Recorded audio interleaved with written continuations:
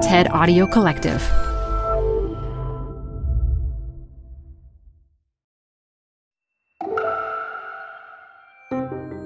You're listening to TED Talks Daily. I'm Elise Hu. We are confronting one of the biggest challenges for humankind, which is what we humans have done to the environment. We are out of balance with nature. In her talk from TED at BCG in 2020, DNA synthesizer Emily Leproust proposes ways to get us back in harmony with nature by embracing synthetic technology.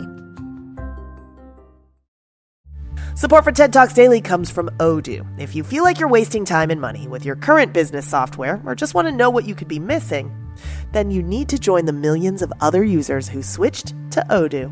Odoo is the affordable all-in-one management software with a library of fully integrated business applications that help you get more done in less time for a fraction of the price.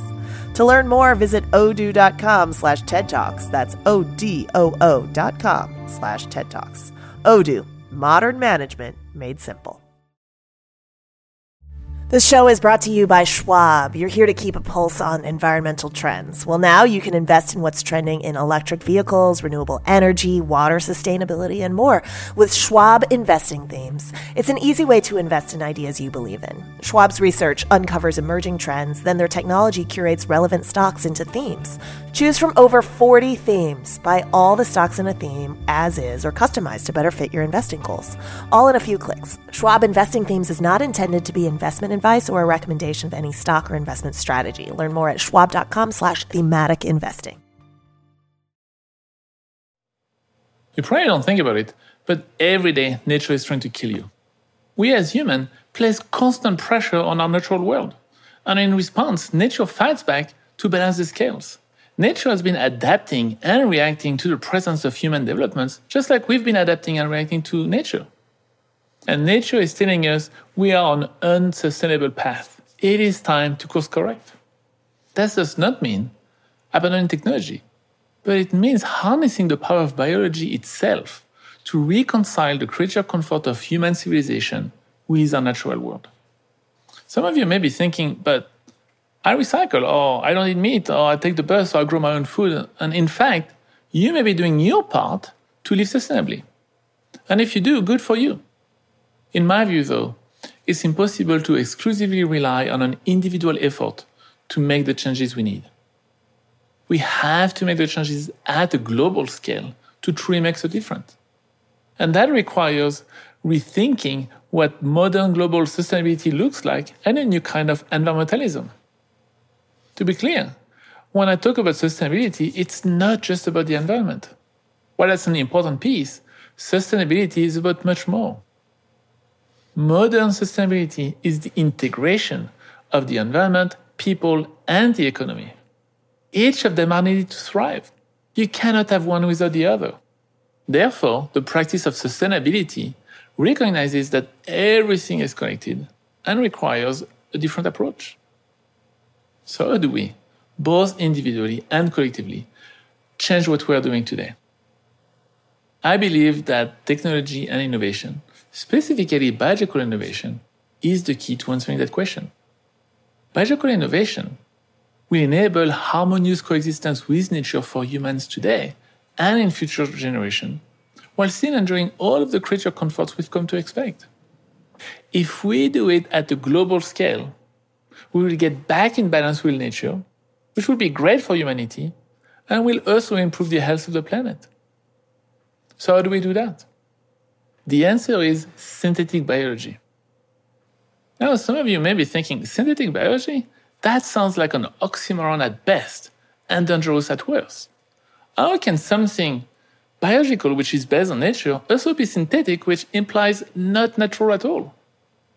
Well, synthetic biology is the engineering of nature to benefit society. The core component of synthetic biology is my favorite molecule, DNA. DNA is the code of life on Earth. It contains all the instructions for animals, plants, humans, microbes, bacteria, fungi, and so much more. By embracing the power of DNA, we will be able to achieve both comfort and sustainability. Over the last millennia, our ancestors pursued this in basic ways, for instance by improving milk production from cows, and making a white grass called teosinte into edible corn. But that took thousands of years. Over the last 70 years, what our ancestors did in the field, without even knowing they were doing genetic engineering, we started doing in laboratories. And as a consequence, we now have the scientific knowledge and technological know-how to harness the power of DNA for the better. A true biological revolution. So how can DNA and synthetic biology help? Well, we can affect change in three critical areas: health, food, and materials. In health, an early health and economic success is recombinant injectable insulin to alleviate diabetes, a disease that affects 463 million people worldwide. Today, we can make insulin from either yeast or bacteria instead of extracting it from the pancreas of pigs and cows.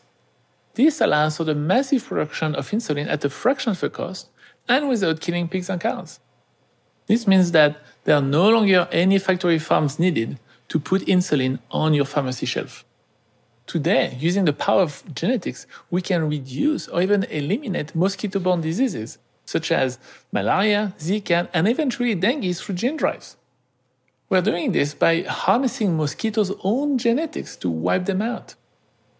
It's becoming a reality to correct defective genes in patients with inherited diseases, such as severe combined immune deficiency, you may know it as the bubble boy syndrome, and sickle cell anemia. We can diagnose disease faster and more cost-effectively by writing and reading DNA. And already, we can add pieces of DNA in the cell of the immune system to identify and kill cancer cells in patients. Thanks to advances like this, in the future, even terminal cancer will become chronic diseases. One major change that is enabling these incredible advances is the ability to read and, more importantly, to write DNA at scale. Over the last 20 years, the price of writing one base pair of DNA has dropped from $10 to 9 cents, more than 100-fold decrease, drastically reducing cost and unleashing the imagination of scientists worldwide. This ability to write DNA at scale also impacts food and material. So speaking of food, DNA-based synthetic biology techniques today can engineer bacteria to deliver nitrogen at the root of plants, eliminating the need for fertilizers, which you may or may not know are produced from either coal or natural gas that is extracted from the ground. That is a triple win. More food, lower food costs, and no need to extract fossil fuel from the ground to grow food. While this may seem futuristic, companies are working on it now, with field testing already underway.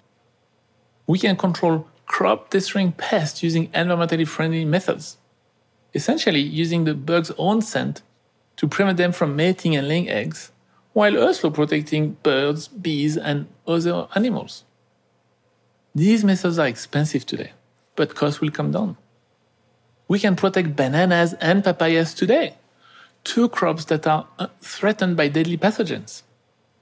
By engineering them to be resistant to these pathogens, we can ensure that commercial-scale production continues. It is true for bananas and papaya, but it's also true for many other plants that are coming under similar attack from nature. Third, let's talk about material. Everything we touch today comes from oil or natural gas extracted from the ground. And that is just unsustainable. And we can do better using fermentation. We all know about fermentation. You feed sugar to yeast and you get beer. Or in France, where I come from, we call it champagne. Today, by using the same cells, like yeast, algae, and bacteria, you can engineer them to ferment sugar or other biomass to produce chemicals. These tiny cells are the equivalent of exceptionally efficient manufacturing facilities. And it's amazing. You can make the same chemicals that are made from oil, and you couldn't tell the difference. That includes directly producing plastic, flavor, fragrances, sweetener, and so much more. For instance, the production process to make blue dye used in the fabrication of blue jeans is a massive polluter of the environment. Through fermentation, you can make the same dye much cheaper and without the environmental impact. That is guilt-free jeans. Another method we use to produce chemicals to enable our comfortable life is to extract them from nature. and that is also unsustainable. For instance, squalene is a key ingredient of moisturizer. And I get it, we all want bright, beautiful, hydrated skin. But did you know that shark livers is a major source of squalene? Sharks are apex predators, and they are a critical component of our ocean ecology. So using sharks to make face cream just doesn't make sense. Instead, we can now make squalene by fermentation of cane sugar, and it's even available on Amazon. Now, we're not just talking about replacing current materials with more sustainable ones. We're talking about making better chemicals that you could never make from oil, and that will change your life in the future. For instance, spider silk is an amazing material. It's way stronger than steel and super light.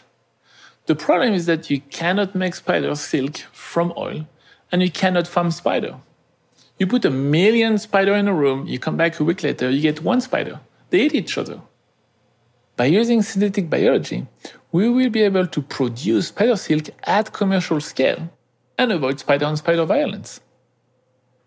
In the future, plane and maybe even flying cars will be made by synthetic spider silk instead of carbon composite material. They'll be stronger, lighter, and use less fuel. So this all sounds fantastic, but it gets better. It also makes economic sense. Yes, synthetic biology will give us health, sustainable food, and sustainable material, but it's also cheaper. And let's be honest, a lot of people do not care about the environment, but everybody loves a deal. So we humans get health, food, and materials at a lower cost, and nature gets sustainability for free. And an additional bonus is all the millions of jobs that will be created through this modern vision of sustainability. These are not menial jobs. These new jobs will be dignified and meaningful, and they'll be spread globally to ensure that humans live more virtuously in nature. So synthetic biology is the key to making civilization sustainable, and it will also prevent nature from killing you too. In conclusion, we don't have to choose between either human benefits or nature. We can move towards balance and have both in harmony. It's not that we could do it, it is that we should do it. We have a moral imperative to do so. Thank you. TED Talks Daily is hosted by me, Elise Hu, and produced by TED. Theme music is from Allison Leighton Brown, and our mixer is Christopher Fazy Bogan. We record the talks at TED events we host or from TEDx events, which are organized independently by volunteers all over the world. And we'd love to hear from you. Leave us a review on Apple Podcasts or email us at podcasts@TED.com. Hey, TED Talks Daily listeners. I'm Adam Grant. I host another podcast from the TED Audio Collective called Work Life, where we explore the science of making work not suck. We're doing a special series right now called Taken for Granted, where I interview my favorite thinkers about the opinions and assumptions we should all be rethinking. My next guest is Danny Kahneman. I really enjoy changing my mind because I feel I'm learning something. Find Work Life on Apple Podcasts, Spotify, or wherever you listen.